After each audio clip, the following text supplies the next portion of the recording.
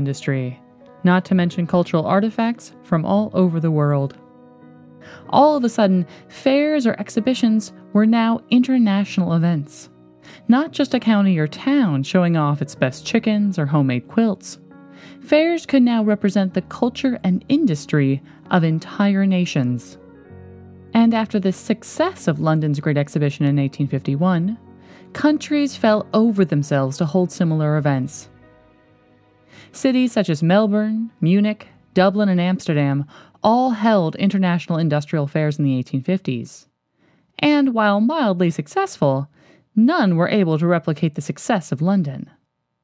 New York had thrown its own in 1853. Called the Exhibition of the Industry of All Nations, the city even sponsored its own Crystal Palace to attract more visitors.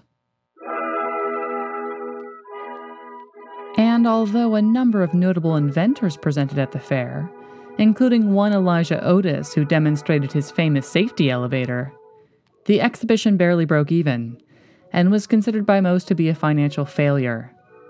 Even the Gleaming Palace didn't survive, catching fire and burning down in 1858. But the dream of holding a successful World's Fair in the United States didn't end in New York.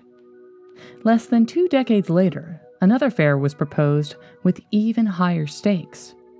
A group of Philadelphian businessmen proposed an epic world exhibition to be held in 1876, in honor of the 100th anniversary of the signing of the Declaration of Independence.